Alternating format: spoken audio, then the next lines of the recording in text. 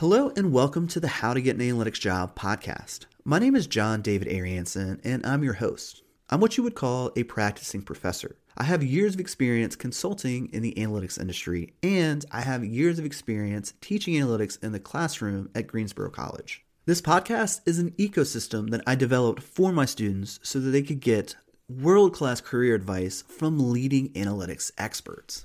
To date, my students have got to ask questions directly to analysts and data scientists from Amazon, Apple, and Google. They've even got to talk directly to CEOs, CMOs, and presidents of companies who have been former clients of mine to get insights on how senior managers use data to drive their business decisions. If you're interested in becoming one of my students, check the links in the description down below. I'm currently offering two programs. One is a 1-month career services program, and the other is an analytics apprenticeship program associated with Greensboro College. In both of those programs, we take a 3-tiered hybrid approach. So you'll have access to pre-recorded asynchronous lectures, live group lectures in a cohort setting, and one-on-one coaching with experts in the analytics space. On average, our students are gaining about a $16,000 pay increase going through the program. On the high end, we've actually helped someone achieve a $54,000 pay increase. This means that on average, our students are recouping their investment between 1 to 2 months of landing their job. So if you're ready to take your career to the next level, click the links in the description and apply for our program. I would love to get to work with you. With all that being said, I hope you enjoy this podcast episode.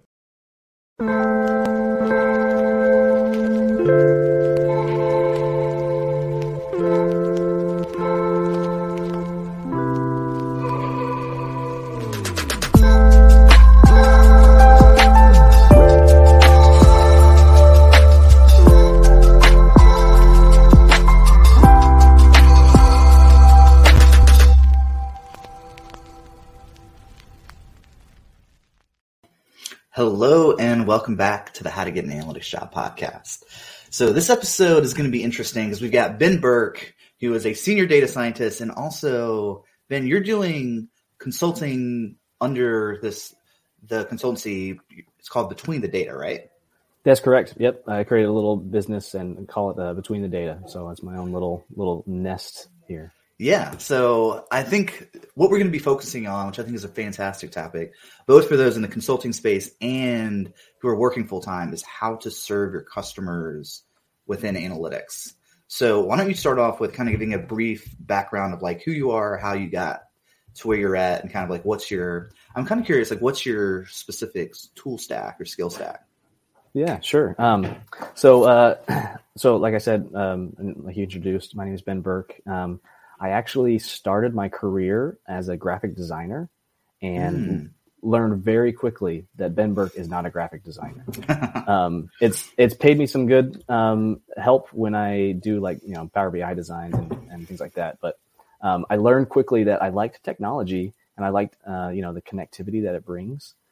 So I kind of merged into the IT field pretty rapidly, and I actually started out as a business analyst. So as a business analyst, for those that may not know, it's the person that talks to the business, but then communicates to the IT side about the needs of the business. And so I learned to get really good at capturing kind of the wants and the needs from the business and saying, hey, what is it that you want? What is it that you want to look like? What is it? How's the look and feel?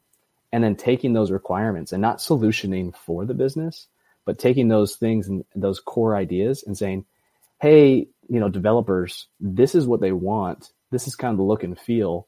I know you guys are the experts. You take it from here and go, and I'll fill in the blanks and fill in the gaps in between. So you're like the steward, the data steward. That was it.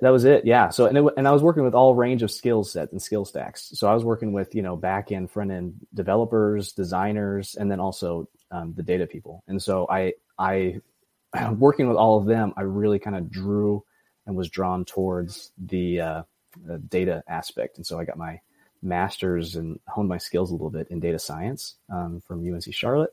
And then and was able to kind of slide into one of the engineer roles and then data science roles at my current consulting company. So. All right. So before we move on, I kind of want to get your take on, because this is like a raging debate is getting a master's degree in computer science or analytics.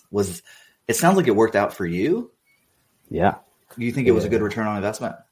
So here's the thing. Here's the thing I tell people, right?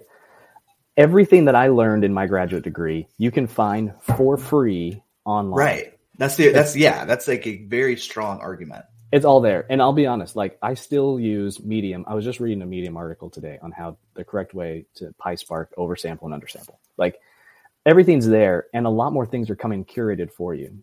The thing that I knew I needed from a graduate degree from higher education was the refinement as well as the, I guess the ability to kind of keep me on task.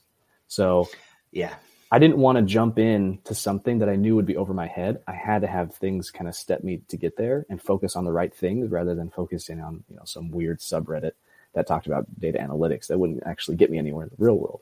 So that provided a really good foundation for me. And then, that foundation of knowledge, of course, I still use to this day. So I don't regret it.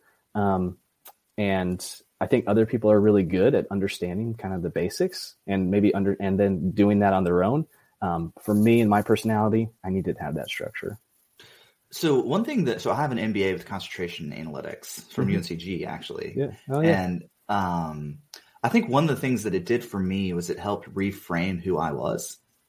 Oh, interesting. Like, because I was 100% sales, 100% commission sales before I went to go get that. And then all of a sudden I like redefined myself as a somewhat technical I'm like technical compared to the extremely non-technical people. But okay. like to data science, I'm essentially like a business analyst. It's kind of like where I fall within the spectrum. Sure. But I think that I didn't necessarily need to get it, spend 2 years and get a master's degree to have that reframe. Because I think like I just helped my friend Molly get her first entry level data science job. Oh, she nice. had zero. She didn't know any of the skills. Really? But what she did do in the interview was she explained to them how she changed her own brakes watching YouTube videos. And they're like, oh, she has the ability to learn. So like, I think that's the argument is that you could get paid to learn that skill set. Right. But it's like hard to get to that. And it's also stressful because like, I think one thing that I've kind of been watching is that she has been kind of under a lot of pressure currently to learn the skill set on the job. And it's like, yeah, you get thrown into the fire at that point. You're right. Yeah. Well, first of all, congrats, Molly. I know that you were looking for it. So way to go. And John and helping her get that. Yeah.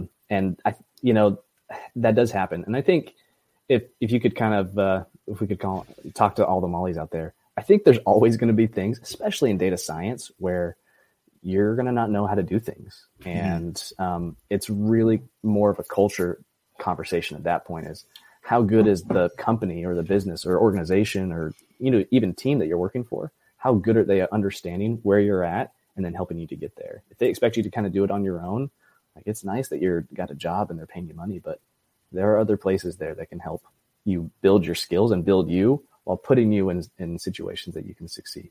Yeah. And then we also just interviewed this guy who's a BI developer at PlayStation. He went to like University of Southern California's data science boot camp. I think it was like a very quick program. And then they placed him and I think he was at Warner Brothers and then went to PlayStation. But I mean, he was like, they're in that bubble right there. Right. So, I mean, that network, that's one thing, like if those who are listening, if you're thinking about getting a master's degree, look at the network that you're kind of getting into, because that's one of the biggest benefits there. I think so. And even if you're close to like analytics, right? So like if I was like an engineer, which I wasn't at the time, right? I was just on the business side. I didn't really have a skill set. I didn't know how to write a SQL query or anything. But if you are there and you're close to that data team, you don't necessarily need to get some type of degree, or maybe a certification is more what you need. I had one of the managers even say, he's like, what I could do is I could even provide you a list of courses or a list of things to start studying and do it in this order. And then you'll be able to go and, do that. And you might be able to supplement or even negate your need. Well, something that I'm being a little selfish as the interviewer here. I'm thinking about launching an apprenticeship program. Okay. Because so for my capstone at Greensboro College, I bring the students on to work with my clients, and then they graduate with like actually having some real world experience and working with, last year, it was the president of a relatively large company and the CFO of it was a medium-sized company, I would say. Sure. And then Christina, my former student, told me, she was like, this is one of the most valuable experiences I had. Wow. It's like she actually had to go out and do the research.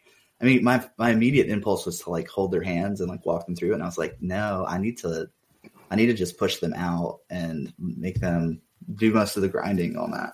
Wow. That's how you build confidence though, right? Just demonstrate performance. That's true. It's hard to do. I'm a dad and it's hard for me to like say, hey kids, you go do that and not help them. So good for you for pushing them. All right. So, okay.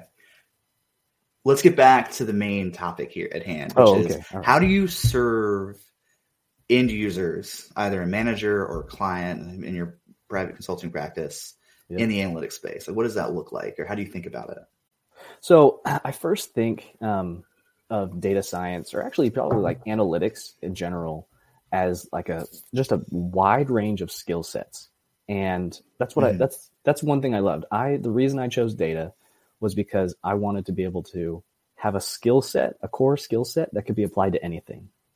And right. It's in the industry. Yeah. It's multiple parts of a business. So it could be marketing, supply chain, finance. Yeah. Entertainment. Anything and anybody. And I love that. Like I love going out and helping a variety of different people. And it's low overhead. Like I don't need to be an engineer and have to like buy a 3D printer to go build something for somebody. All I have to do is have a computer and know how to code. Or like $20,000 if you wanted to be a brewer or something. Start your own microbrewer. Exactly. Like, I could own a brewery. I could own a restaurant and I could serve lots of people. But it's a lot of overhead and, I don't have that kind of capital currently. So I see us as like data scientists, again, kind of like detectives or kind of like Batman. Like we have we have this utility belt and we have like so many batarangs and bombs and tools and things like that we can throw at any problem that somebody throws at us. And it's only going to get bigger, right? So going back to Molly, like she might only know a few skill sets. Your skill sets are going to grow and you're going to be able to like soon apply a bunch of different tools to all these different problems. So the question isn't like, oh, hey, what tool am I going to use or what skill set or analytic or model am I going to try to throw at this? Like you can figure that out. The question is always, what is it that the customer really wants? And and I would say, I can't say never, but 90% of the time, it's not what they think they need. I was just having this conversation with, so Naveed he participated. We did kind of like this open data challenge where, I launched my own learning platform and then just opened the data sources up to people and then live streamed half my lectures this semester. And then like one of them, we did a finance data challenge. It was like, here's my financial data, build out a model. And then he went and did a linear regression. Turns out he is, business intelligence, like data doctor at Truist, which Truist is SunTrust and BB&T combined, and now they're the world's 6th largest bank. He actually came over and we were hanging out last night, and he was talking about how, like, for example, like how he could advise someone on improving the way that they're approaching the problem, which is tough in a corporate setting. I think we have the advantage when you're consulting because you're paid much higher than someone who's a salaried employee. And you're only there for a short amount of time. So you're seen as like the de facto expert. Right. But yeah, I think also too, what I wanted to point out, I think you had an advantage in that you started out as a business analyst. Because I think a lot of data scientists, they're steeped in code and numbers. And it's like, they see everything like that engineering mindset. And it's like engineering should plug into the business at some point or somehow. 100%. And that was the conversation always when I was a business analyst is like IT always wanted to like drive the requirements. They always wanted to drive what would happen, but that shouldn't be the case, right? Like it should always be the business saying what they want to happen. And that's fine, right? Like we are as like the IT program, we're just the magic makers that can make the dreams happen. Sometimes we have to talk people down and make things realistic, but it's fun to be able to say, oh, hey, like here's a problem, fix it. And that's all we want, right? We just want a problem and then we can fix it. But you got to know the problem first. Right. Well, I think that like, okay, so in that new intro sequence, like I've kind of like laid out, okay, the core tenets of getting an analytics job. It's three things. Number one is business acumen. And I think that is overlooked by so many people. You need to understand how at least some part of business works. Because like if you're plugging into marketing or sales or supply chain, you've got to understand the game that's being played. Then develop the relevant hard skills. And then also too, the personal brand. So building out a portfolio, being active on LinkedIn. I think those three things is what's going to get you your next opportunity, whether it's your first one or a promotion. Yeah, no, I totally agree. And you have to be able to talk to people about real things because believe it or not, other people don't understand data the way you understand data. And so if you go and talk to them and be like, hey, you want me to run a regression on this? Or, I can do this quick analysis. They're going to be like, I don't know what you're saying. Based on this conversation, I don't think I'm going to know what you're saying. So I'm not even going to engage in any type of relationship with you. So you have to take a step back and you have to treat people and accept them where they are. So like, for example, one of my first projects I did, and this was actually like in grad school, my practicum that I had to do. My wife and I were travel agents at the time. So I talked to the owner of the agency and I was like, hey, like I got to do this. And it was my first like taste of doing my own consultancy on my own. I was like, I got to do this thing. Can I just do a project for you and I'll look at your data? And so, and she's like, sure. Like, what do you want to do? So I was like, well, just tell me. Again, I had the BA mindset already. So I kicked that in and I said, just kind of tell me some pain points that you're having. And the pain point that she gave me is that she didn't have any idea where her marketing was going. Like she was doing a bunch of different marketing tactics. Attribution is so tough. She had no idea, right? Yeah. She was doing so many different things. Like she was doing car wraps, and she was doing advertisements at the beginning of movies, at those previews. She was doing Facebook, and I think she was doing like email. She's like, I don't know. Like I don't know what I'm doing, and I don't know where people are coming from. And so I was like, well, are you capturing any of that like information? And she's like, no. And I was like, okay, perfect. So like, I was like, how are you, like, if she's not capturing anything, but she wants to know how her marketing is going, like, how am I supposed to be able to do this? Right. But her main question again is marketing. But behind that was, okay, what am I marketing is that business projecting itself to the public. Right. So because we had conversations about how she was and her business was projecting business to the public, I was able to show her how she was doing that through data.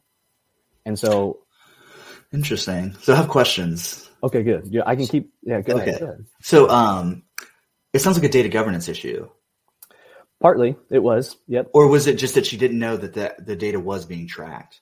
Like for a car wrap, that's like a billboard. It's like, unless you're sending them to like a URL to sign up, you can't track that really. Right. And that's what I told him. Yeah. Yeah. Exactly. Okay. All right. Yep. Yeah. So you're spot on. So like, and it was, I was like, hey, listen, like you could have a QR code, but you probably don't have a QR code for a car wrap, but you could have like a discount code on the car wrap. And then, or like a tiny URL, like a bit URL or a lead URL that's a car wrap specific one. So that way, you know. Is that the thing like where you can put your camera up to it and then it'll take you to like a link on your phone? So the QR codes will do that, but then like the little bit URLs, they're actually like you can add. It's a hidden URL behind the scenes, but you can mask it make it look fancy. So like you could have whatever is travelagency.com/car wrap, but that /car wrap, all it does is just take you to your homepage, right? Right, but then you could go on Google Analytics and see like, all right, what is the traffic, what's the demographic? Because I mean, exactly right. The implications with marketing, it's like, if it could be seen as this black box of like, I put money in, I put $1 in, and I get $2 back, and I'm happy with that. Mm-hmm. But eventually, that's going to break because that's like not going to. Then once it's like, all right, well now we're putting $1 in, we get 75 cents back, so we're actually losing money at this point. Okay, let's refine it. Maybe we should focus on men instead of women. Maybe there's a certain time of day. Maybe there's a specific product like Pareto's principle. This one product is doing 80% of the sales. So let's go push this one out. Exactly. And so it's funny you brought that up, right? So like after I did kind of like a whole analysis. I was like, hey, capture these things on your website even. But another thing that I started doing, I was like, okay, since you don't have that, here's an idea. Here's a map of like your customer journey. I even mapped that out with data and showed them like the steps their customers have to take. And I think it was like on their website. Steps. Yep, on their website and like through emails. I was like, wait, do you want to take a look? So I can pull up my Google Analytics from my website and we can look at the customer journey if you want. I mean, I don't know. Is that getting like one thing that I'm trying to do on the podcast is make it like hyper specific and relevant so people can like, so we're abstractly talking about this concept, but what I could do is just flip up my Google Analytics.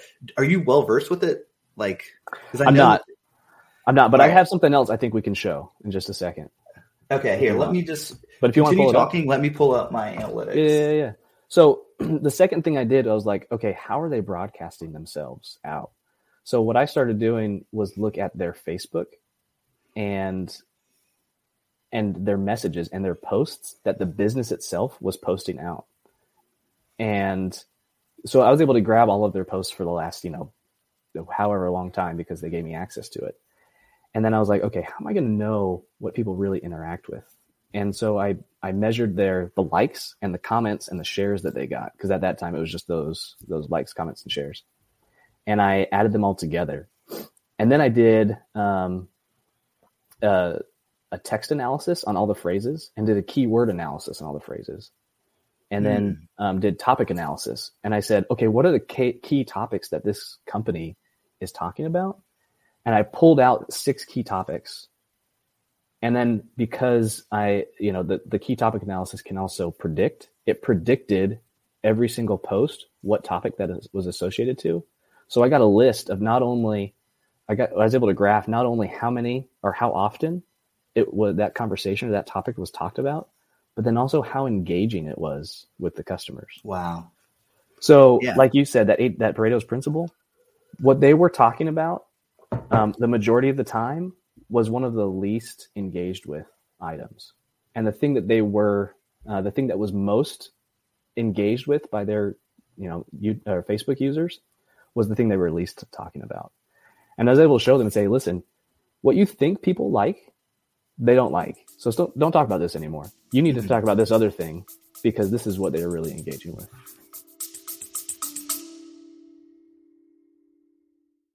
We're going to take a quick pause from the episode so that I can give you some more information about our career services program. Over the last 4 years, I have developed a very effective approach to teaching the foundations of analytics. And I've taken that same curriculum from my case studies and business analytics class at Greensboro College and turned it into a career services program. So if you've ever thought to yourself as you're listening to this podcast, man, John David students are really lucky. You can have a very similar experience to them. Just check the link in the description down below. My career services program offers you an analytics foundations curriculum. So this will shore up any gaps in knowledge that you might have in landing either a promotion or maybe even your very first analytics job. And then you get to work one-on-one with me to help build your personal brand. So we will look at your resume and also help you develop a customized portfolio. All right, let's get back to the episode. Yeah, well, it's like I would call that psychographic data.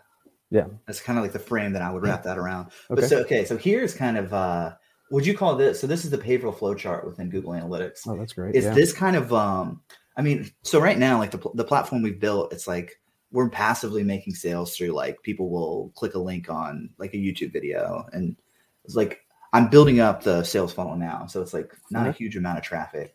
But this is kind of like the what did you call it? Customer journey, right? Yeah, customer journey. Yeah. So let's see if we can interpret this. So like, all right, what this is saying is that people are going directly to learn.silvertone.com. So we got over the past week, we've had 30 people just type that in, then they click all courses. Then what's weird is they go back to the homepage. All right. I'm still learning this. That was good. This is a new UI for me, but yeah. Well, I think this is just like making the content more interesting. Sure. So people will go back to the homepage and then click back. Okay. So it's interesting. Yeah. So what this is telling me, all right, let me try to interpret this. So, okay, last week we had 30 visitors just manually type in our website. Okay. Of those 30 people, 14 went to our courses, which I think is not a bad. I mean, that's 50% right there. That's not like that's a pretty that's good click-through rate, right? Yeah, people getting off your homepage, is big. So that's awesome. Right. And then what's weird is that half of them go back to the homepage. I don't know what that means. If you think about it, whenever I go into a web page, like if I go, I always want to navigate back because sometimes tools and like links are not there. So I don't know I haven't been on this site, but it's easy to go back and say, hey, let me go back where I want to go. All right. So this is we can actually like go through the customer journeys. So what they're doing is they're coming to the homepage. Since we're live streaming, I think it's going a little bit slow, but here's the platform right here, which, I mean, it's looking reasonably polished at this point. I actually just hired a developer to help me optimize. But so they're clicking all courses, which I think is just going to, it takes them to this page here. So we're actually building on a couple more courses here, but it's interesting. So they see these courses. And I mean, I'm a little bit disappointed. I thought more of them would click on an individual course. Well, okay. This is interesting. So 30 people came to the homepage. Half of them went to all courses. And then 4 of the 14 went to the marketing course. So that's kind of giving us a signal that, all right, I mean, granted, these numbers are tiny. Like they're not huge, but let's look at them in relative. Yeah. Yeah. So people can come and say like, all right, well, I mean, 4 of 14, that's not bad. It's like what, 30%? Yeah, no, click on that. Yeah. So that's not terrible. Mm-mm. But okay. So this is, and part of the reason why I want to pull this up is just like understanding it myself. So this is the customer journey. Yeah. And this gives me, well, okay, let me throw this question at you. Like what does this tell us? What can we mine out of this behavioral flow chart for insights? I mean, so there's tons of things that you can start looking at, right? So like, again, so I'll ask you, what are some things that you want to look at to improve your site? What is a goal that you have for your site? That's to make money. That's my goal. Okay, that's fine. So make money, and you make money only on your courses. Is that right? Correct. So anything, and you want to guide people just to your all courses. That's the page, right? Right. So if your main goal is to drive people to your courses, how many people it looks like are going to your actual courses page based upon this flow? It looks about 50% of the people who are landing on the website are clicking there. Okay. So we could, right? I think so. The view's a little distorted on my end. But yeah, it looks like. Okay. Here, let me see if I can maximize this so you might be able to see a little bit better. Can you see that better? That does help. Yeah. So wait, I think I can click on these and then it'll highlight traffic through here. Oh, there you go. Okay. Oh, okay. So I interpreted this wrong. So what this is saying is 30 people came to the home page. Of those 30 people, 5 people clicked on all courses. That sounds a little bit more accurate. Mm-hmm. It's like having a 50% click-through rate is extremely high. Oh, awesome. Paula, welcome. Hey, Paul. So 5 of 30. I mean, that's what? 5 times 6 is 30. So that's, man, I'm really bad at like back of the napkin math. That's why we have programs that do this math for us. Right. Yeah. So I mean, that's a decent percentage right there. I mean, it's not 20%. It's not zero. It's not zero. Yeah. Yeah. And then of those people, of those 5, 2 of the 5 went back to the homepage. Mm-hmm. That's interesting. All right. So 5 went there, and then 7 went. I guess that's like the miscellaneous. Yeah, 19 more pages. Is that what that means? If you're at 7. Yeah. So that's a lot. But yeah, I mean, so is this the kind of, how did you visualize the customer journey to your client? Was it something like this? Because this is just like a built out template in Google Analytics. So they didn't. So the travel agency didn't have anything like this. In fact, I was working with their developer, and their developer couldn't even get me access to their Google Analytics for some reason.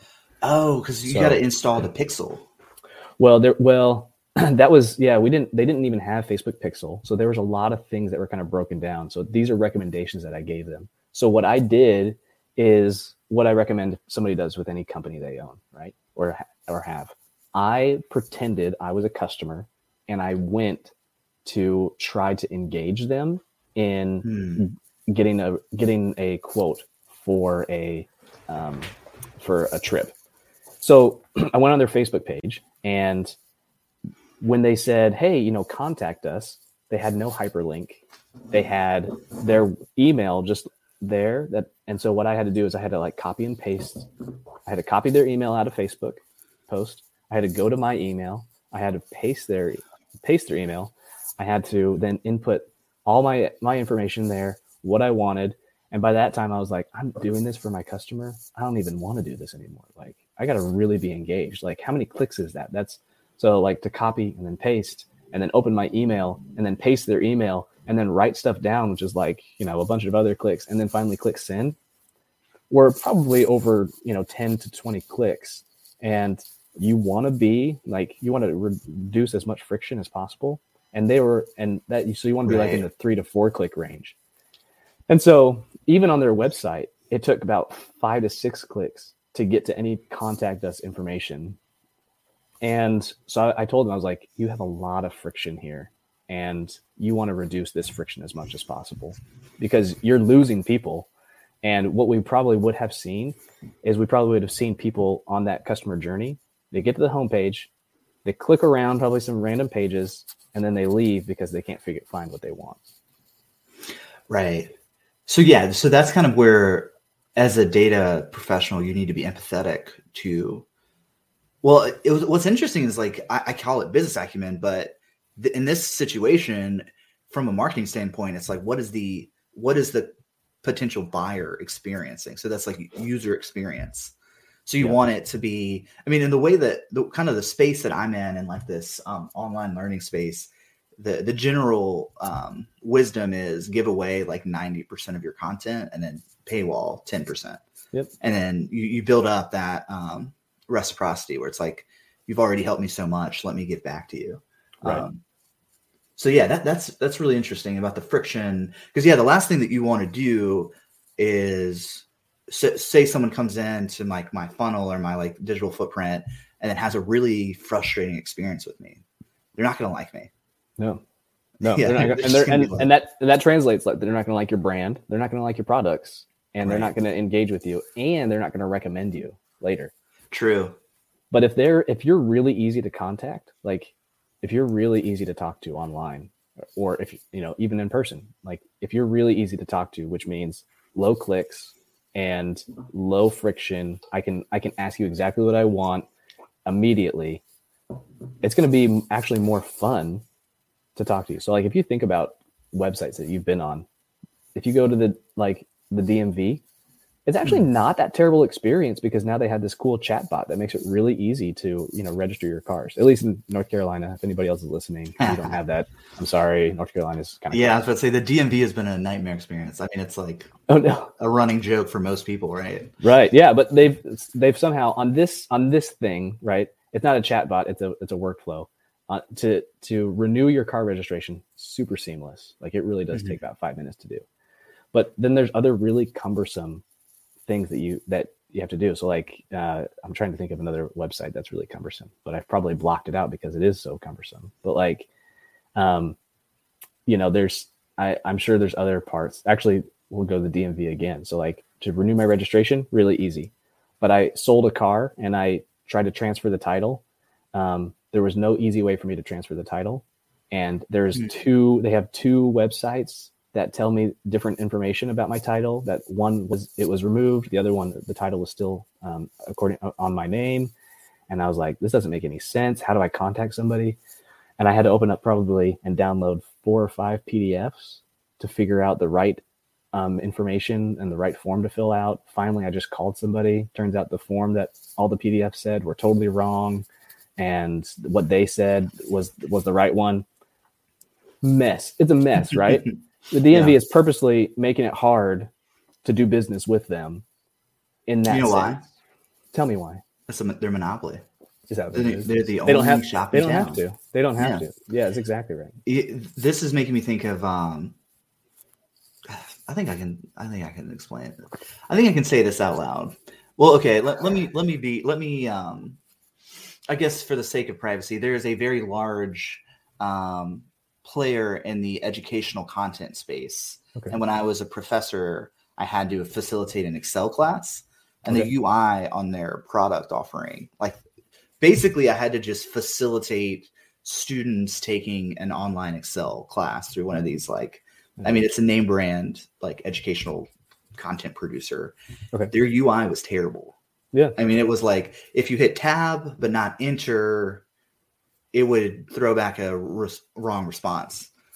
And there was no video. It was all like you would read the book and then have to like, it was, but I mean, they have essentially a monopoly because they've got the distribution through all the major universities. Yeah. Because they are the ones in that space. So like, why improve your product design if there's no threat to competition? Although, I mean, we could get into a whole conversation about like what education is going to look like, what education is already looking like in 2021. Right. Because I mean, I do wonder about, like, I actually just had this conversation with Shashank Kalanithi, who's his YouTube channel is just blowing up. I think he's just hit like 30,000 followers. Wow. And he was talking about how, like, yeah, all this stuff's for free online. So I guess higher education has that, the freemium, the YouTube experience, you know. I mean, it's not, like you said, there's no accountability and there's no guidance. Yeah. But I mean, yeah, I mean, you can learn all this stuff for free now, which is wild. You really can. It's that curated aspect. And yeah, I think a lot more opportunities are coming, and I think as more freedom is opened up, it allows people to kind of do what they want and go where they want. All right. So we got a question from one of the viewers here. So, question from Home of the Obsessed.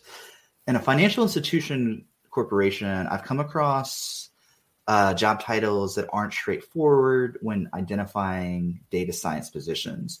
How do you identify between data analyst and data scientist? That's a good question. And well, John, I don't know if you have an answer to that. So I'm not a data scientist. Like it's outside of my kind of pale of existence. Like I don't know. So it's data science is like the new girl in school, right? Like it's everybody wants a data scientist. And so when they throw this out there, we'll just, I guess to sum it all up, Home of Obsessed, they might not know what a data scientist is either. Right. They'll just say, oh, we need a data scientist. You know, we probably need 3 data scientists for what we're doing. And really what they need is probably just somebody who knows how to use Tableau. Right? Like data science is a very sophisticated and a very broad way of saying it. It's like the government saying, hey, I need an engineer. Throw an engineer at me. And, you know, you could get a civil, you could get an industrial, you could get a rocket engineer, but they're just saying, hey, I need an engineer. Data science is almost the same thing. Like, do you really need somebody who can run machine learning models? Or do you need somebody who will build a chatbot that's predictive? Do you need somebody that's going to be able to, you know, actually make some type of self-driving or, you know, AI, figure or model or thing? Or do you want somebody who can just do neural networks, or somebody who's really focused on doing videos or photos? It's a wide range. Or do you just want somebody who's really maybe just a data engineer that can connect these dots for you? I would, if I was ever in that conversation, talk to them about what they need. And this is just like talking to a customer. Talk to the business and say, what problems are you trying to solve? Because I have a tool set here, and you say data scientist, but what it sounds like is you need a BI developer. So I think this is before you're even talking to them. So, okay, now that I'm like kind of digesting this a little bit, I think the difference between data analyst and data scientist, and Ben, correct me if I'm wrong on this, is level of coding.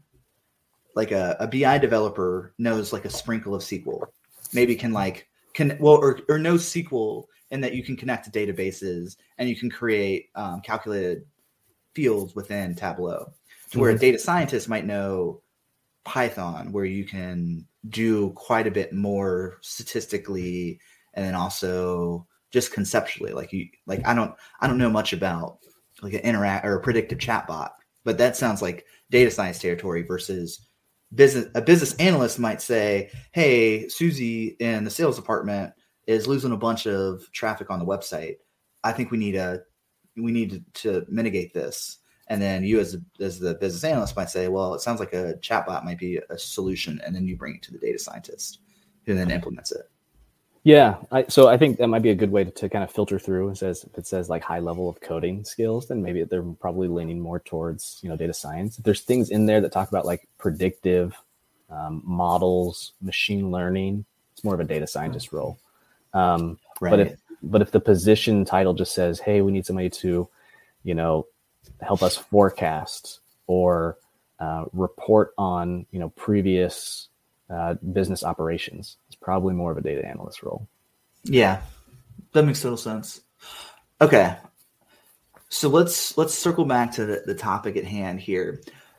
Were there any growing pains that you experienced when dealing with clients or even managers kind of in this space? Like, was there a problem where you're like, I just can't communicate what I'm trying to, or they don't get it, or like, we're just not, I don't understand. For example, like all the jargon around KPIs and all the acronyms and all that. A data scientist might not understand that, or just has a different set of them. Yeah. So, and so you're talking about like, as the IT person being able to talk to the business and try to understand what their needs are. Mm-hmm. Oh yeah. I mean, that happens like all the time. And I think one of the main issues happens when the business is trying to talk to the IT in the IT words, right? Because then they'll start throwing out random things and say, hey, did you run a regression on this? And in your head, you're like, I did not run a regression on this because you wanted me to just create a map for you, or you wanted me to create like a visual and just a heat map. So you really have to take as the IT person or as the data scientist, as the analyst talk. If you don't have a BA to help you there, that you have to talk to them and say, what is it that you're trying to achieve? And I think one of the best parts is, what if you could get them to like paint a picture or even draw it out, like what they want. And that's something that I did recently. I was talking to one of the business people, actually my manager, and he was asking me about the right way to curate a data set. And he's like, should I do it this way? And he was all just typing it out, or should I do it this way? And I was like, let me draw it out. So I literally within our chat drew out a table and I said, is this the way that you're talking about? Mm-hmm. And he said, oh no, I want it the other way. And I was like, okay, that makes a whole lot more sense. So the fact that you don't want this, then yes, like let's do it the other way. So it's the term that's coming to mind is active listening. Yep. Yeah. I think active listening and participating and seeing it in their eyes. Right.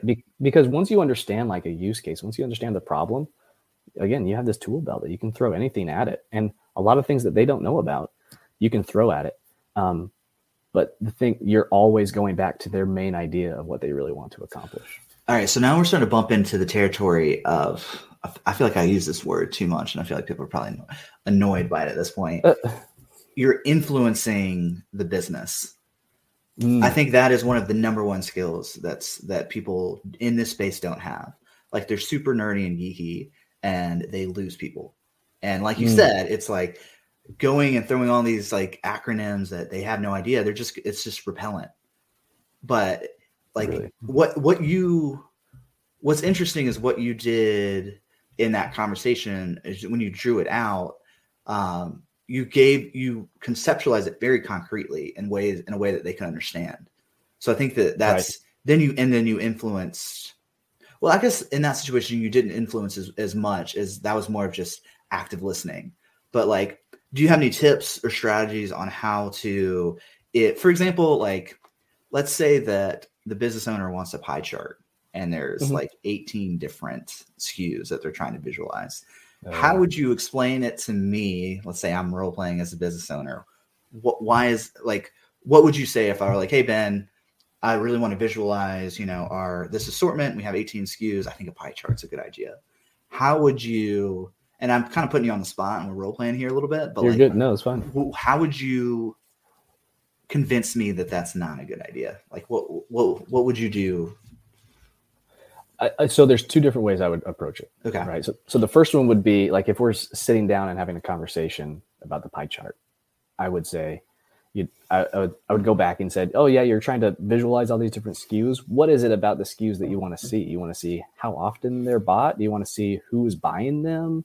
Do you want to see different, demographics of the SKUs? What is it about the SKUs?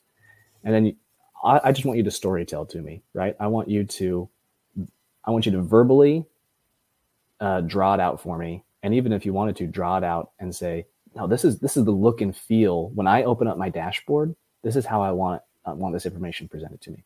And then I'll say, great, I got an idea. I'll come back. If this is over email, and you sent that information to me, I would make you a pie chart.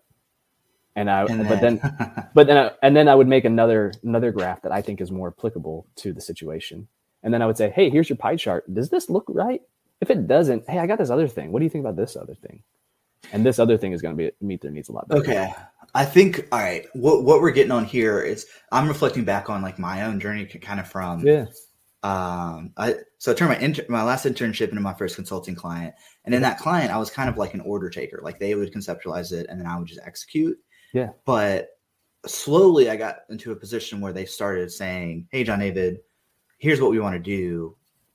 What is your advice? And then you go from the position of order taker to consultant or advisor, like you're advising people on how to proceed. I think what you hit on where it's like you showed them, here's what you asked for, and that's fine if that's what you want. Here's another option that I don't know if you're aware of. Mm-hmm. But I think you got to be a little bit ginger in the touch there because you don't want to come off as a lot of these people have egos and you got to manage, especially executives. Yeah. A lot of these executives, they've gotten to the position that they're in because they're very disagreeable and they have a very strong belief in themselves. So right. The best example of this is I had the former CFO of Wrangler Jeans on a finance committee I worked on, the nonprofit. Uh-huh. He was so disagreeable and so just so sharp, but he was hilarious. So it was it kind of balanced out. But seeing him around these very kumbaya nonprofit folks was hilarious. Oh man. Yeah, no, I can't imagine the conversations that would happen within that. But no, I think that's something that a lot of people in the analytics or data space are completely stumped by. How do I handle and manage these people? Because it's that's not an algorithm that I can quickly type out into code. It's how do I unpack that? And I think we've talked about it quite a bit on the podcast, and I'm hoping that this is starting to help people conceptualize it a little differently. But what you did was a great example of how to handle people. It's there's a little bit of finesse there. Yeah. I mean, you don't want to come up and be like, wow, a pie chart? This was a terrible idea. Doesn't it look awful? Wow. Why are you even designing reports? I'll take your job. You sit back. Yeah, stay in your lane, dude. Yeah, for real. Probably not the best way to approach it. And you want to come up and and you can even make it seem like their idea, which is probably the most fun, where you're like, hey, here's this pie chart. Or you know what? I just messed around. What do you think about this? And they're like, oh, I really like that. And be like, yeah, this is kind of what you were talking about. This is exactly what you were saying. This is it right here. Why don't you take it and show other people what they think about your idea? And then be like, yeah, it was my idea. Yeah, I did really good. And it doesn't matter because that means they're going to come to you later and ask you for more information and ask you to do more things because you made them look good, whether it's conscious or subconscious. Right. Well, if you're making them look good, then there's some trust that's developed there. Right. Because I was talking to, someone who's a senior analyst at Amazon, and they were talking about hiring and what they think about. One of the biggest things that they worry about is a person that I'm hiring going to make me look foolish in the future?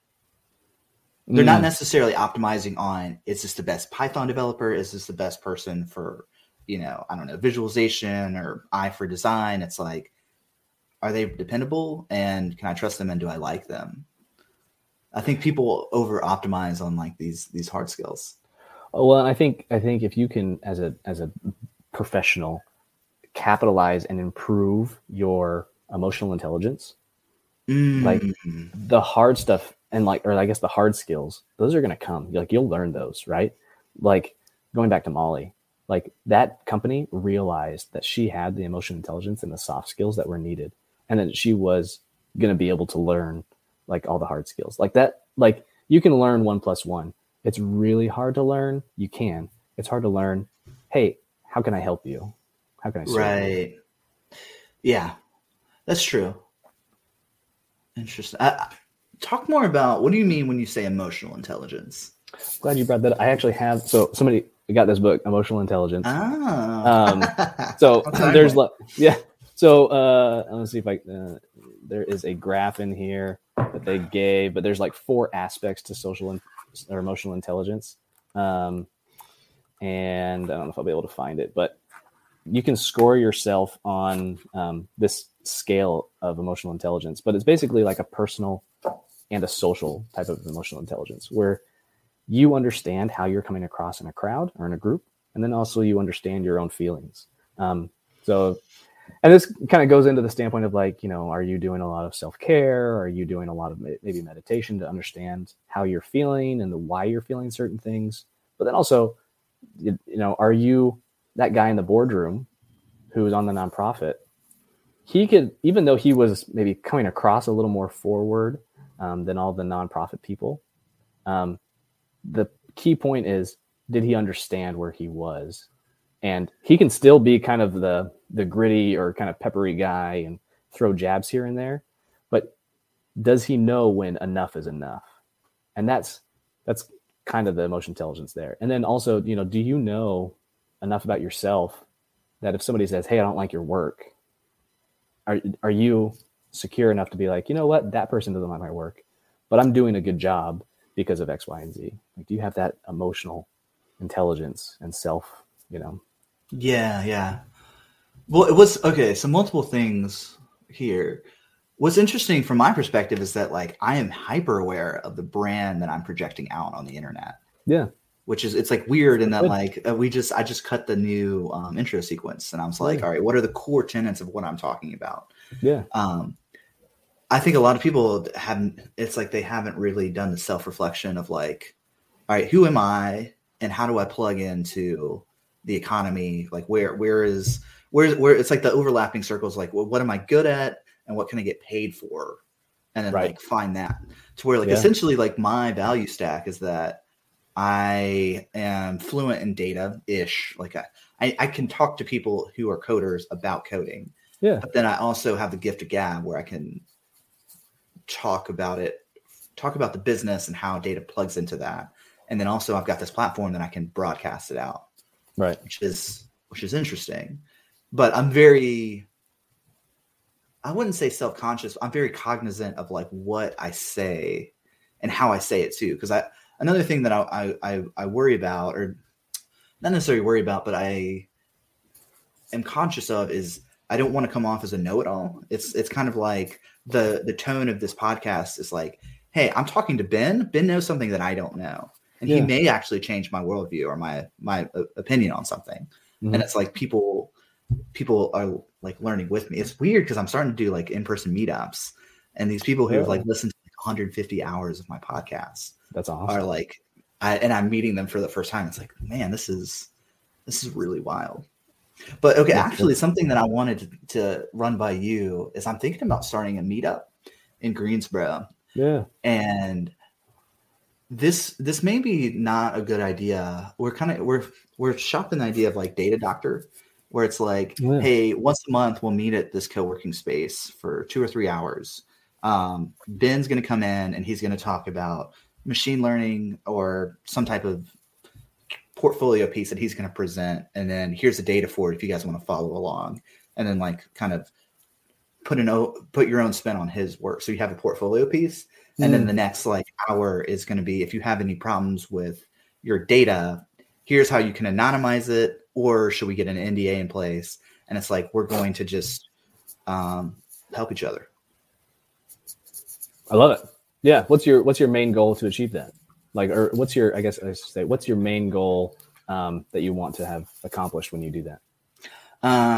So I think we could get some support from like local nonprofits and maybe even the chamber. One of the major problems in Greensboro is that there's flight of tech talent. So what we're trying to do is build a scene within Greensboro. Because like we have a scene here. Like, I mean, we have like an active live chat there. I mean, we've talked to people from Amazon, Google, Facebook, like all these. This is online.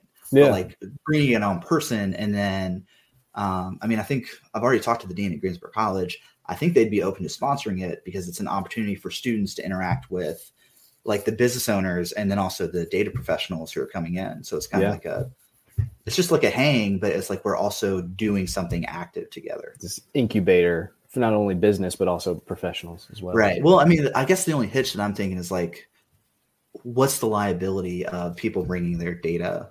Maybe they can anonymize it. Oh, 100%. I mean, you could even go on Kaggle, right? And like pull some data and just invite business professionals and say, hey, this is something that happens in your industry. Look at the things that we can do with it, you know? Yeah. But I mean, also too, I think it's an opportunity for us to like have like, I mean, I could even potentially see us like flying out like our guests, like Shashank's in Seattle. I mean, like if we all chipped in, say we have 15 people there, it's like $10 to get him a flight to come.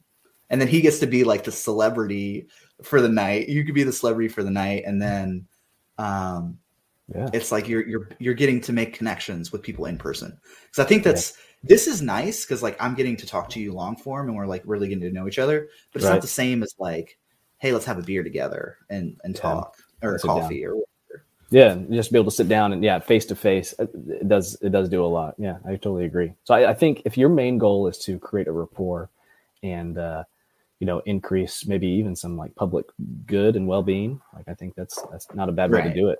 We'll say subversively too. Also, like it would be a way for me to meet potential consulting clients, and then also 100% maybe meet those future clients and people who would be interested in an apprenticeship. Because I think that's like the way that education is heading. It's like it's like a trade school. I think that going back to trades. I think there could be a data science or analytics trade school.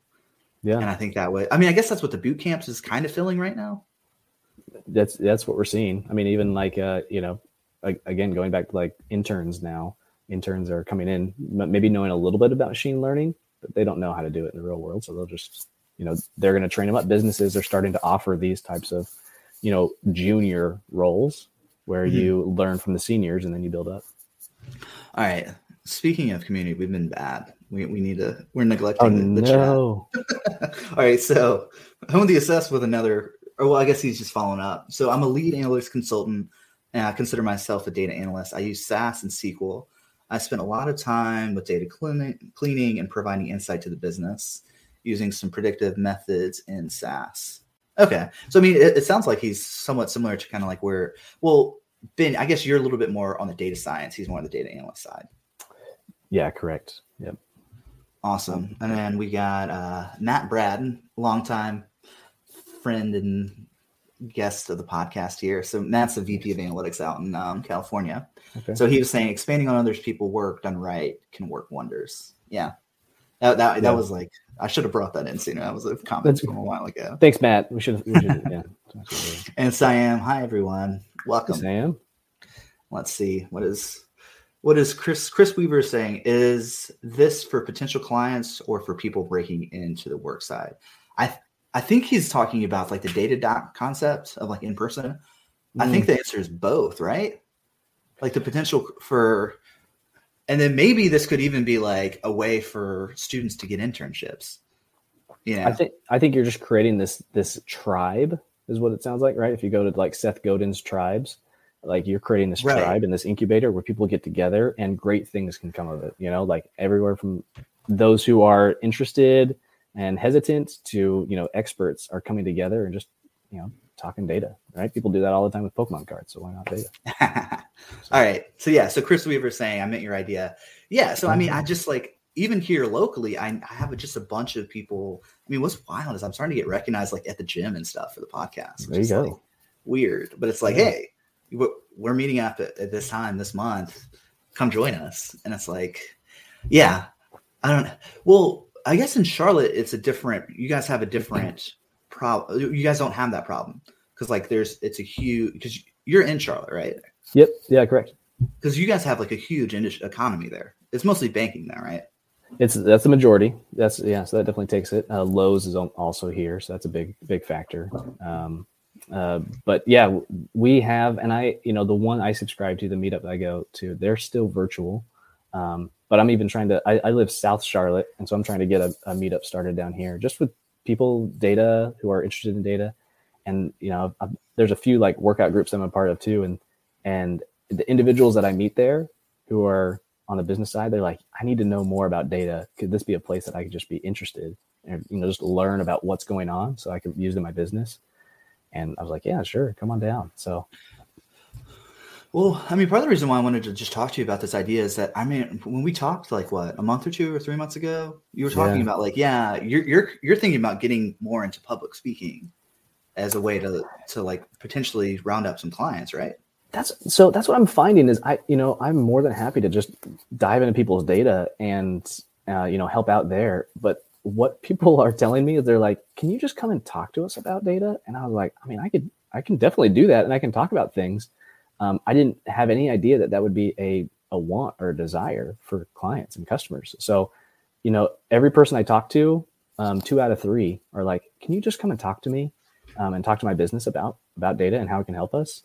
So that's a lot of things people want. Well, I think that public speaking, so this is like, man, this whole pandemic is just throwing everything upside down. But back pre-pandemic, when you could actually meet in person, and I guess, I mean, North Carolina just lifted the mask mandate. So I think this starting to open up tentatively. I used to give a Tableau like 101 series at my co-working space. And that's how I met the CFO that I worked with for 2 years, who then was the consultant or was the client for my students to do their capstone project with. Okay. So I think it's like, I think the benefit, I mean, part of this, I'm just trying to articulate, like, could we have like some people who are like, for example, Christina Stathopoulos has talked about like, I don't know if you know her. So she's a consultant at Google. Okay. That sounds really cool, but yeah, no. Well, she's amazing. So she went to NC State, I think, for a master's in data science, and then went to Barcelona and is now in New York, but she's from North Carolina. So like next time she's around, it's like, yeah, just come in and talk. And I think people would love that. And plus it's like, I think she's got something like 20, 30,000 LinkedIn followers. So like, and I don't think a lot of these people are in person, like, they haven't had the in-person, like, hey, these are people who's been following you for 5 years and they just want to talk to you. I mean, that's such a cool that's a new dynamic that I'm not, it's like micro celebrityism. I don't know. Yeah, that's something and maybe it happened before, but that's something I've kind of enjoyed out of the pandemic is made the world a whole lot closer. And before people were really kind of inaccessible, or at least more so. But now, I mean, I could reach out to anybody. Like with you, I saw your podcast and I reached out to you and just to have a one-on-one, and it was easy and natural. And we had a conversation. And now we started like a network and a rapport. So, right. That's easy now to do with anybody else in the world. And I can easily just say, hey, let's have just a quick one-on-one. I just want to introduce myself and talk to you. I have a couple questions about XYZ, and I've not been turned down yet. Yeah. Well, I mean, I think it has this, because I did reach out to someone who's got like 200,000 LinkedIn followers and didn't hear back. So yet. Oh, true. So yeah, well, I mean, just me and Naveed have been workshopping this idea of like this in-person thing. Yeah. Because like I did co-run the Tableau user group in Greensboro for a few years. And I don't really like being tied to one specific product.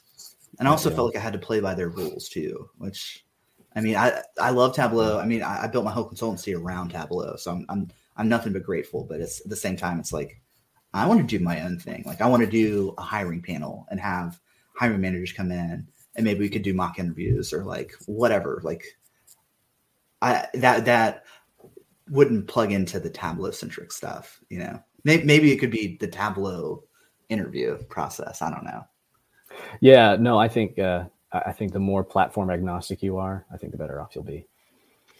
So what? Well, okay, we've been on all over these tangents. What is your tech stack? Yeah, so I am in the Python camp.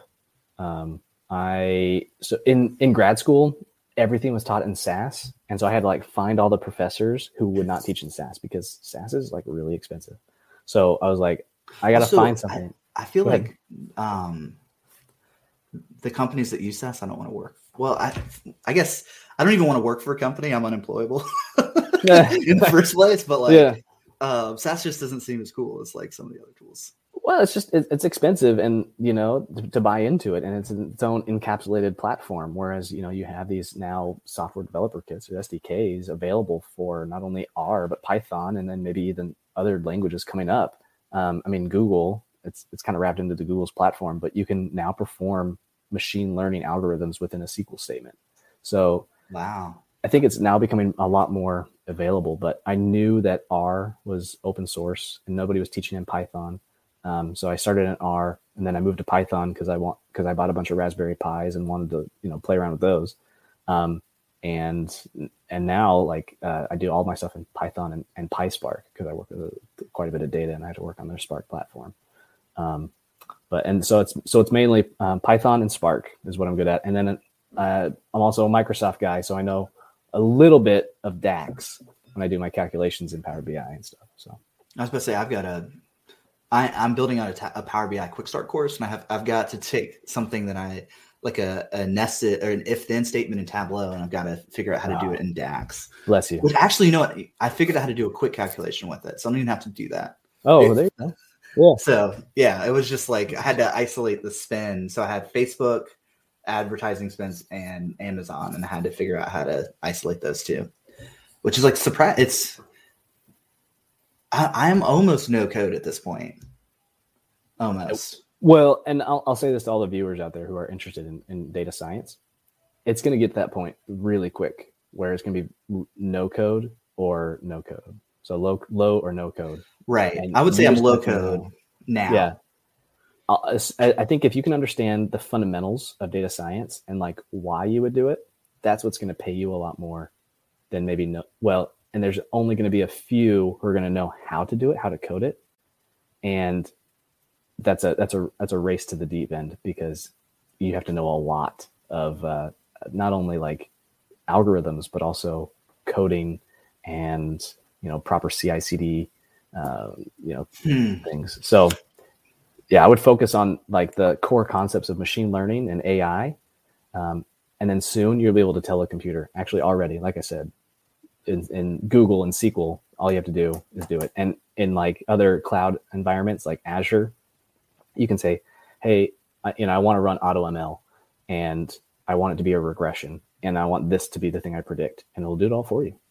Oh, that's cool. You know what's funny is do you follow Scott Adams? Name sounds familiar. Okay, so Scott Adams, he's a bit of a controversial figure now. He wrote the Dilbert con. He's the creator of Dilbert. He was the one who. The reason he's controversial is he predicted early on that Trump was going to win. But he's like oddly philosophical. Like he's written a bunch of books like Win Bigly. One of the things that I picked up from him that I think you're kind of hitting on is this concept of the skill stack.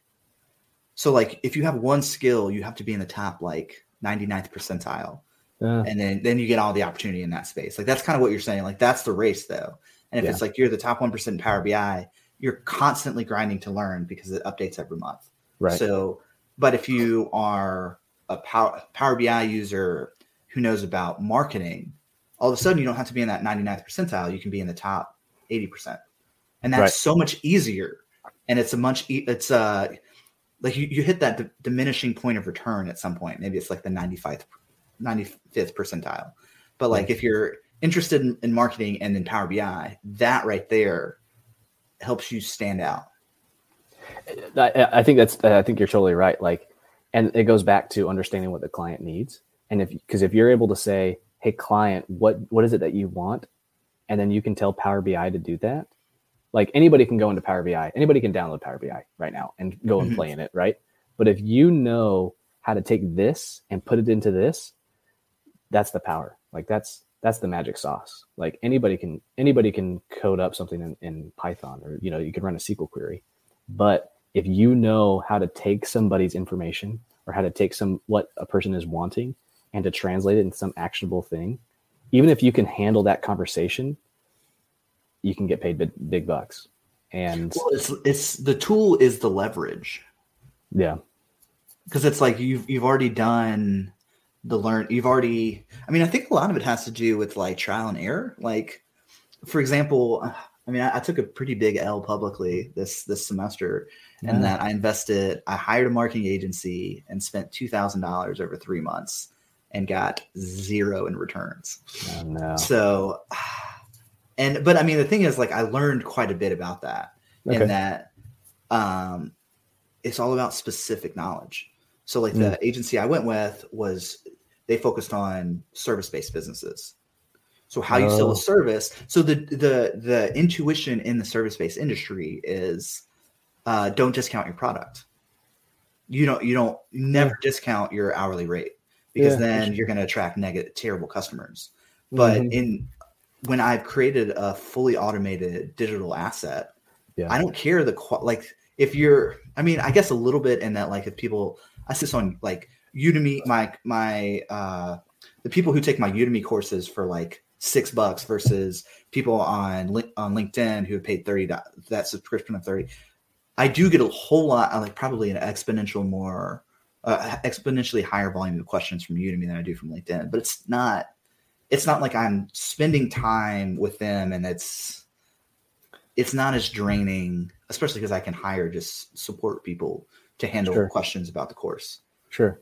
To where, like it's about specific knowledge. Like, I understand marketing principles, but like you have a specific strategy that works within different industries. Yeah. So I would actually take that skill stack a bit further of like Power BI, marketing, what specific industry you're in. Yeah. And then all of a sudden you're going into that position where you're advising. Yep. And that means, so first you get paid for what you do, then you get paid for eventually what you know. Right. And that's where you eventually want to go, right? You want to get paid for what you know. And I think technology is going to help you get there really a lot faster, because, you know, I think it's going to come to the point where you can say, hey, Siri, run a regression model on this data, and it will be able to. But you have to know when to run a regression model on the data. So it's judgment. Yeah. Yeah. It's going to be that skill set. You may not know like how to do it, how to code it, but that's going to be behind the layers for you. And you don't have to worry about that. What's funny, I've been conceptualizing in my own mind is like, I no longer have young man energy. No, my goodness. Okay. I have old man energy now. Okay. And it's like, so when I was young, it's like, well, there's multiple types of luck. Like there's hustle luck, where it's like, if you turn over enough stones, you're eventually going to find something. Yeah. And that's just like, just a volume and the energy. I don't have that level of energy anymore. Mm-hmm. So now it's like, but I've done enough hustling that I know a few things. So now it's like, I'm slowed down and I'm much more judgment focused than I was in my earlier years. But I think that through that early, just like amount of like, just energy that I'm throwing out in the world, like I definitely got smashed and rejected multiple times, but I learned from that and then like pivoted, because like I had no idea that I was going to be a content creator. Like when I got out of college, I was like, oh, I'm going to build a consultancy, which actually on the face of it's like an absurd statement. No, I have a degree now. Now I'm going to tell C-suite executives like what they should do. It's like, it's all good. But it worked. Yeah, I guess kind of. I mean, it worked until it didn't, and then I pivoted. Yeah, no, I think I think that's right. And there's a book I just finished reading this week called "Thou Shalt Prosper." Talked all about that. Like it's on a Jewish rabbi wrote it, and he talked about how business is the ultimate form of service, and it was really good. And so, but he talked about the difference between old and young people. He's like, old people are made to retire, but he's like that if we're making people have this mandatory retirement age, we're going off of the theory that you are slowly diminishing as you get older, your ability to return on a business. But when the thing is, the old people, or your old people energy, you have all of this knowledge now, and you're actually more beneficial to the business because you've been through all these things and you all know all this stuff. So, well, okay, you know what? I'm 32, so I'm not like ancient. No, you're old. No, I'm just kidding. I'm 33. That's true. I mean, like if I'm old to start learning a new skill set. I would say that it's hard to pivot at this age into a completely new space. But I mean, that saying, I have had a trajectory, so I've kind of got like a band or a range in which I could pivot into. Yeah. But essentially, what I've done through my consultancy is that I am crowdsourcing these hard-earned experiences from CFOs, presidents of companies, CEOs. And I almost feel like it's like a hacked life or something, because it's like I now know how CFOs think about analytics, and now I know how CMOs, for example, CMOs love visualizations. They love like bright, flashy things. Yeah. A CFO, they want it essentially just in a chart, and they want to be able to pull it out into Excel, which is like not really. It's not the best practice, but it's like, look, this is what they want. This is what they're used to. They've been using Excel for 30 years. So like your job is not to like teach an old dog new tricks. It's to help amplify what they're doing as much as possible. Right. So I'm kind of curious about you launching into your consultancy. Did you have a similar experience where it's like you felt like you hustled as a business analyst and then all of a sudden you're like, oh, okay, I want to take on new projects. And what was the motivation there?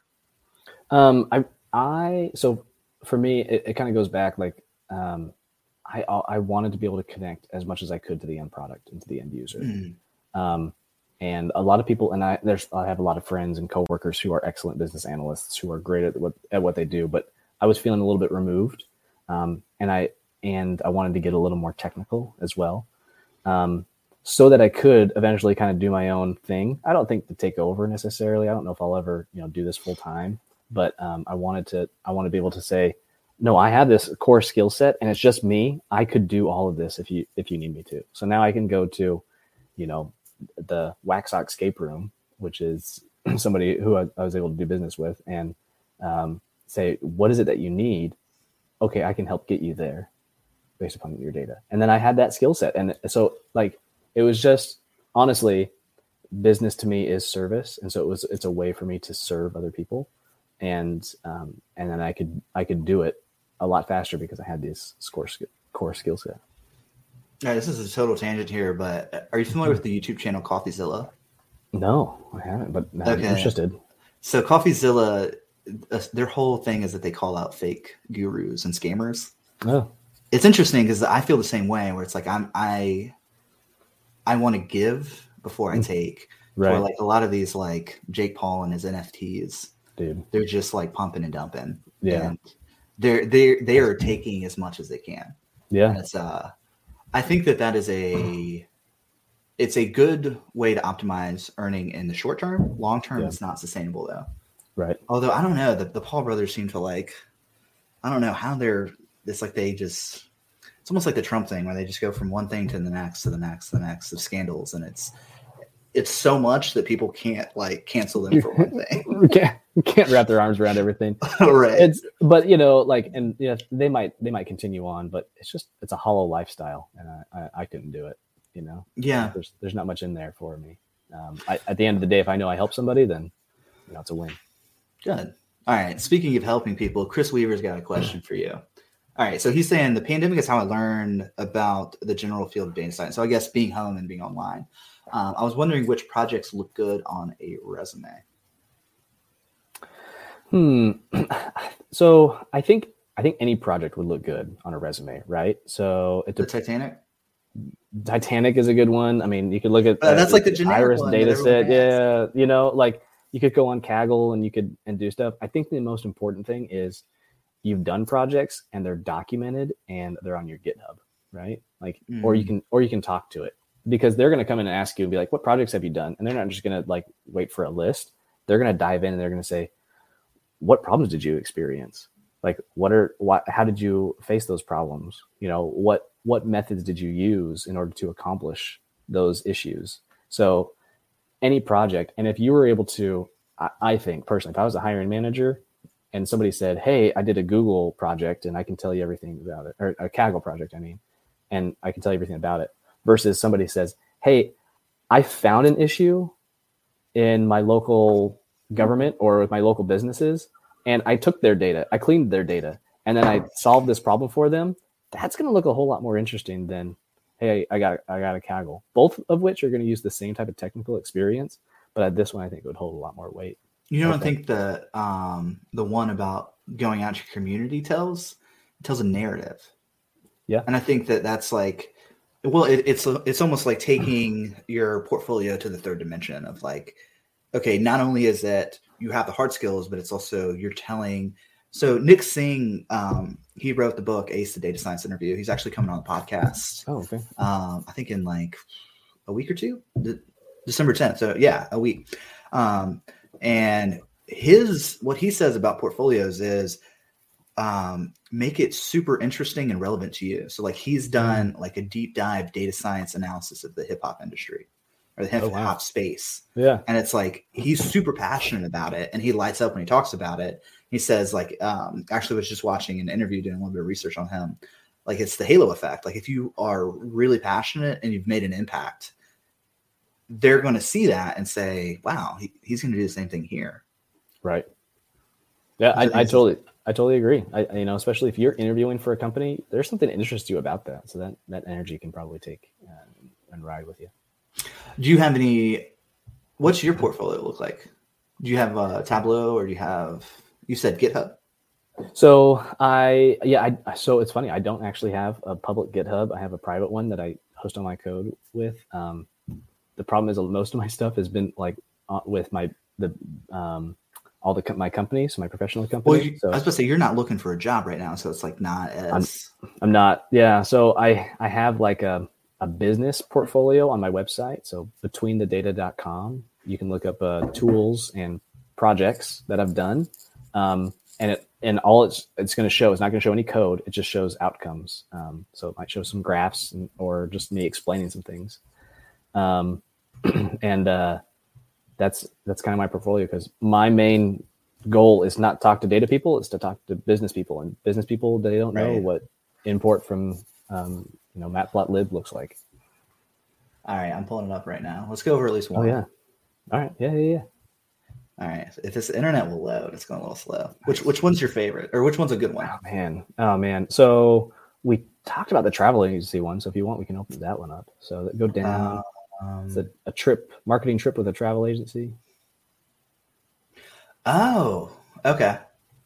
No, this is fantastic because I want people to see like I would say this is a step up from like a portfolio that you would have typically for an interview. You've got your own WordPress website, and it's like, I mean, if for you to land a consulting deal, I think it's a little bit tougher than an interview in a lot of cases. Yeah. I guess it depends on who you're interviewing for. But I love this. So a marketing trip with a travel agent, how to put your customers on. I'm paying all this money for marketing. How do I? Okay. Yeah. See, the narrative structure of this is fantastic. My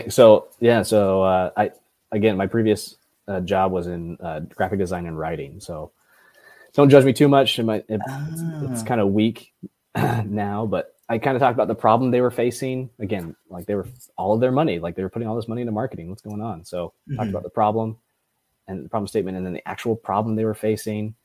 And then we talked about how they were rerouting customers. So I talked about like their contact us. Oh, that's great. I don't know why some things aren't coming up here, but those links are weird. But so their contact us page, like it was, it was just bad. Like it didn't lead anybody anywhere. And then there's not a lot of pictures on here. I need to fix that.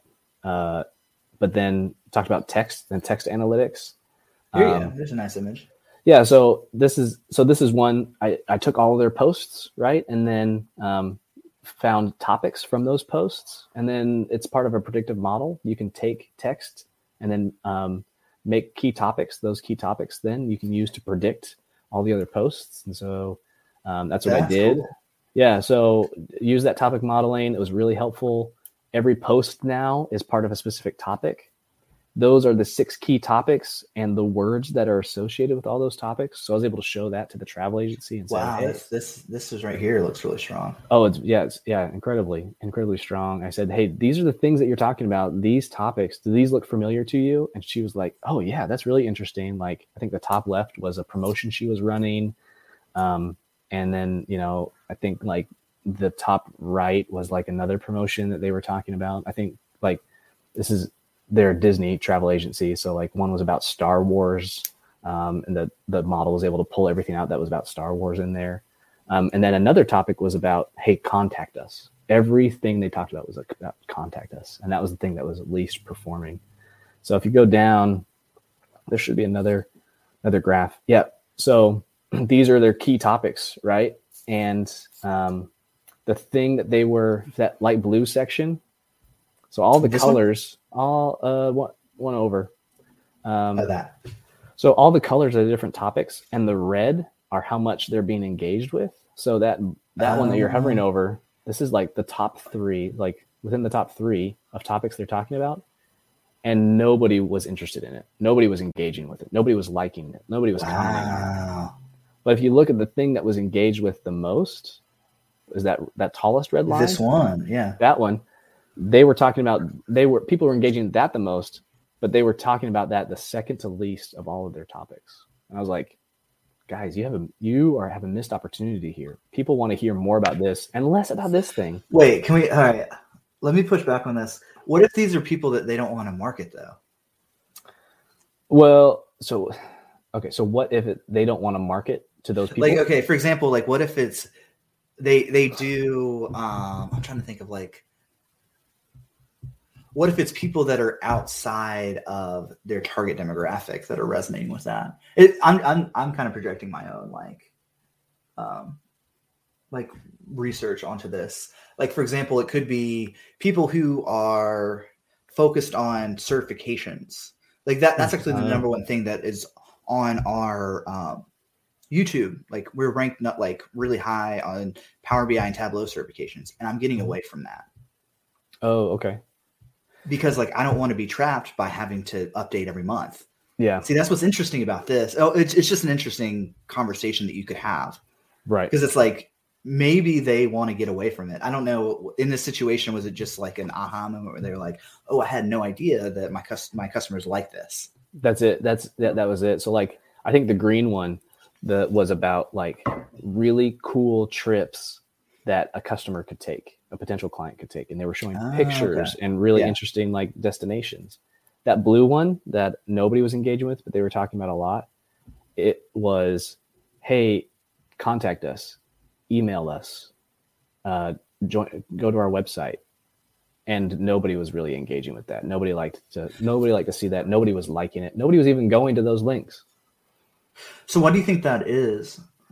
Because I think it goes back to that reciprocity thing. For them at that time, what they were doing, didn't have the brand recognition. Well, all they were doing was asking. They weren't giving that much. And this shows it. People wanted to be given stuff, and they didn't want to be asked for stuff. That is really interesting. Yeah.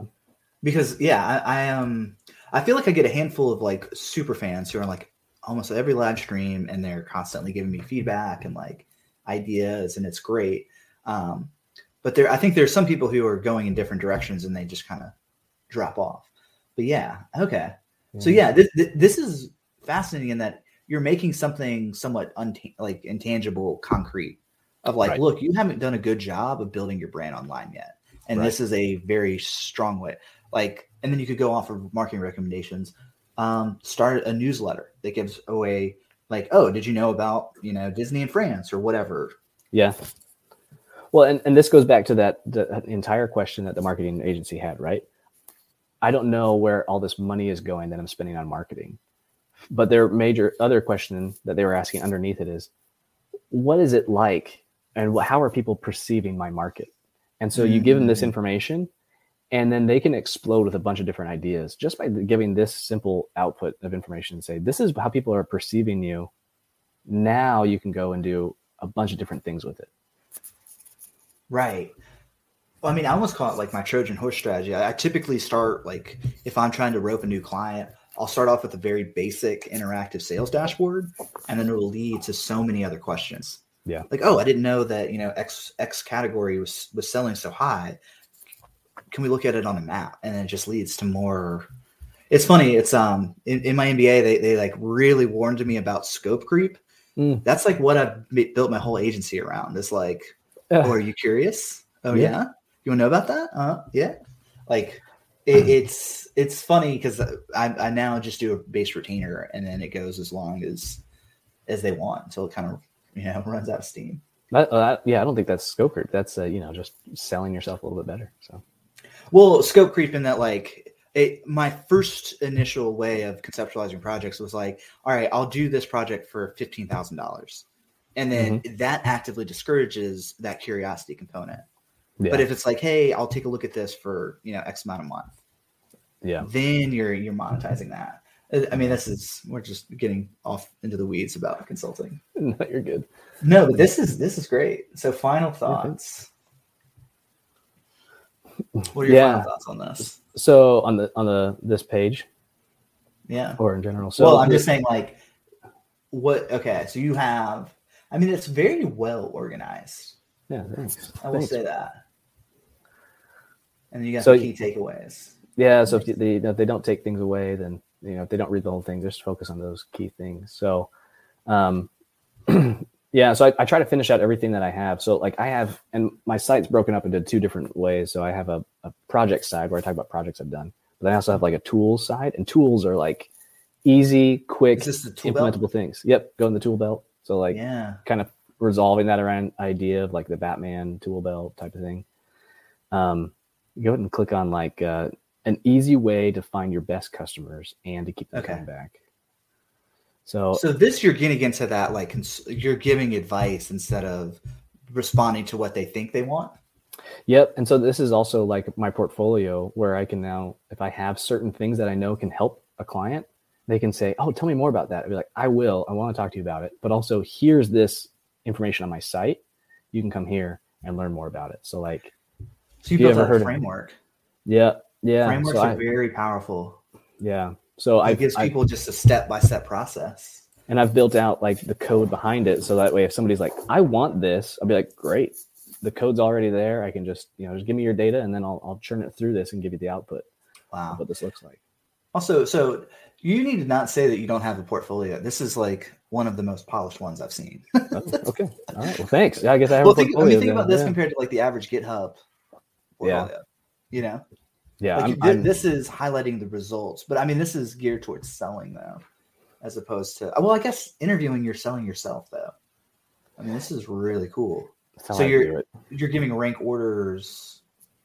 So So RFM analysis, there's three key topics: is recency, frequency, monetary value, and you rate each customer on a scale from in this one it's a 1 to 3. And you give them a score for each of those. And then based upon their combined score, whether they're like, in this case, Loyal Larry's a 232 and Susie Saber's a 213, you then approach those customers differently. And so you segment your own market based upon how they are already telling you, right? So like if you're like a retail business and you're capturing how often, or if you're capturing transactions with, a customer's information, they're telling you how they want to do business with you. You just got to listen to it. You got to look between the data to understand that. There you go. There's your tagline, between the data. There it is. That's right. You got to work it in. That's right. Yeah, that's fantastic. All right. So we have rattled on for almost an hour and a half now. So I've got to head right about now. Yeah. But man, this has been awesome. I'm glad that we got in. I'm trying to do that more and more of like get into the weeds. Sure. And because like Shashank was saying that some of his most popular videos are him coding and like getting really into something. Yeah. So like showing something very literal and like having you commentate on it has been fantastic. Well, good. Okay, good. So where's the best place? Yeah. Where's the best place? It's been fantastically helpful. Well, where's the best place for people to follow you on LinkedIn? So I am on LinkedIn, just, Ben Burke. I'm trying to get more regular posting there. If you have any questions, ben@betweenthedata.com. You can reach out to me there. And then also there's a bunch of places on my website that you can go look at betweenthedata.com and look up things, helpful tools, tips, things like that. And then also contact me forms there if you have any questions. Awesome. Well, thank you so much for your time. And This is some sweet work. And then everyone in the live chat, thank you so much for tuning in. Yeah. Thanks, everybody. Later. Thanks, John. Hey, I hope you really enjoyed this episode. I'm curious, were there any valuable insights or lessons that you learned? One thing that could hugely help us out is if you just took 30 seconds and left us a review with a little blurb about what you learned. Thank you so much for your time and attention, and I hope you enjoy the rest of your day. Hey, I hope you really enjoyed this episode. I'm curious, were there any valuable insights or lessons that you learned? One thing that could hugely help us out is if you just took 30 seconds and left us a review with a little blurb about what you learned. Thank you so much for your time and attention, and I hope you enjoy the rest of your day.